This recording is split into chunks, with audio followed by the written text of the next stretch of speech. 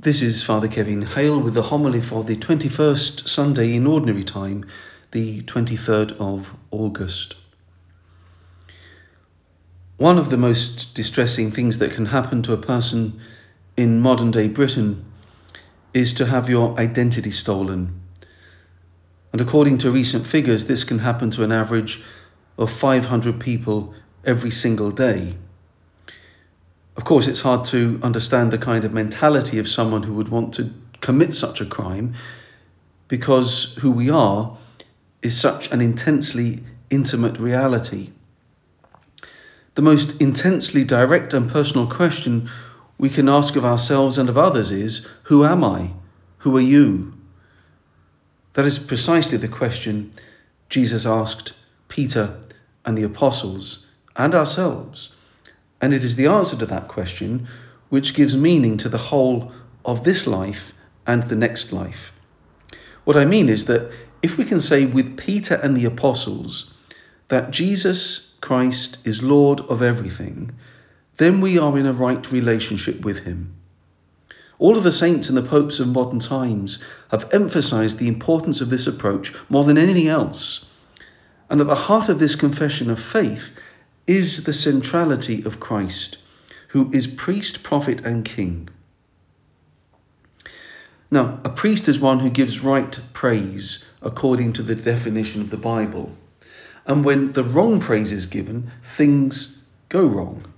And we end up worshipping the creature rather than the creator. We become priests of the wrong God. And from bad worship flows everything else that is dysfunctional, the disintegration of the self, sin, violence, injustice, and so on. Jesus the priest teaches us how to worship God as he deserves to be worshipped, rightly. And Jesus is a prophet, the one who teaches us what is true.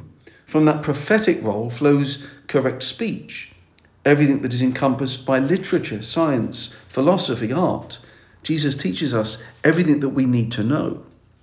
And he's king because he is the one who can reign over us with the fullness of integrity and justice. So in his own person, Jesus is the place of right praise.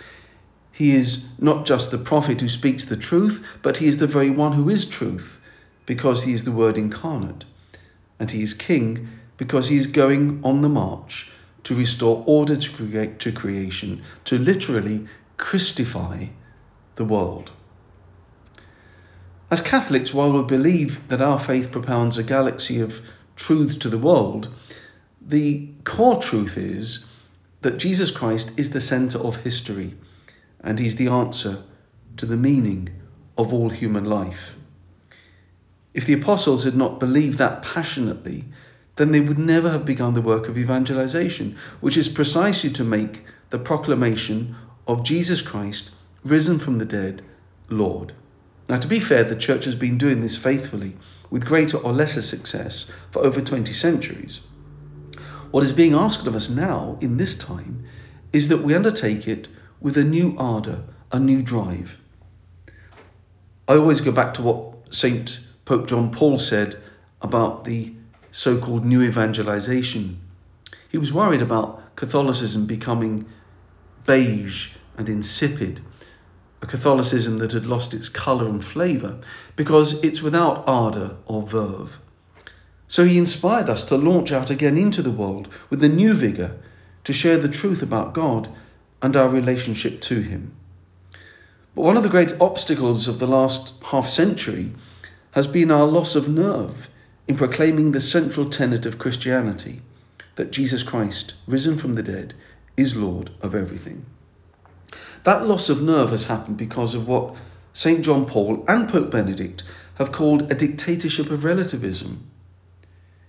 If we have fallen into a state of thinking and believing that all religions are the same, what's the point of wanting to draw people to Jesus? Aren't we all walking up the same holy mountain, just on different paths? I've got my truth, you've got yours, we're all on this big lake, all floating along with our own private opinions. I won't get in your way if you don't get in mine. That's the mentality that infected many minds and communities over the last 50 years, and has been in part responsible for the diminished missionary push of the church. But it's not what evangelization is, and it's certainly not what being totally in love with Jesus Christ is. As members of the body of Christ, we have a unique and supernatural identity and destiny. We are called to say that Jesus Christ is Lord, and to do this like Peter and always with Peter, to make our relationship with him the centre of our existence. And if we do that now, we shall be prepared for our eternity. Last weekend, we celebrated Mary's assumption into heaven. One way of thinking about this mystery is that Mary is taken up and translated into the very heart of God. And from this elevated position and place, she can help us, she can draw us into a more intimate love and friendship with Jesus, her Son. Let us pray. O God, who caused the minds of the faithful to unite in a single purpose, grant your people to love what you command and to desire what you promise, that amid the uncertainties of this world, our hearts may be fixed on that place where true gladness is found. Through Christ our Lord. Amen.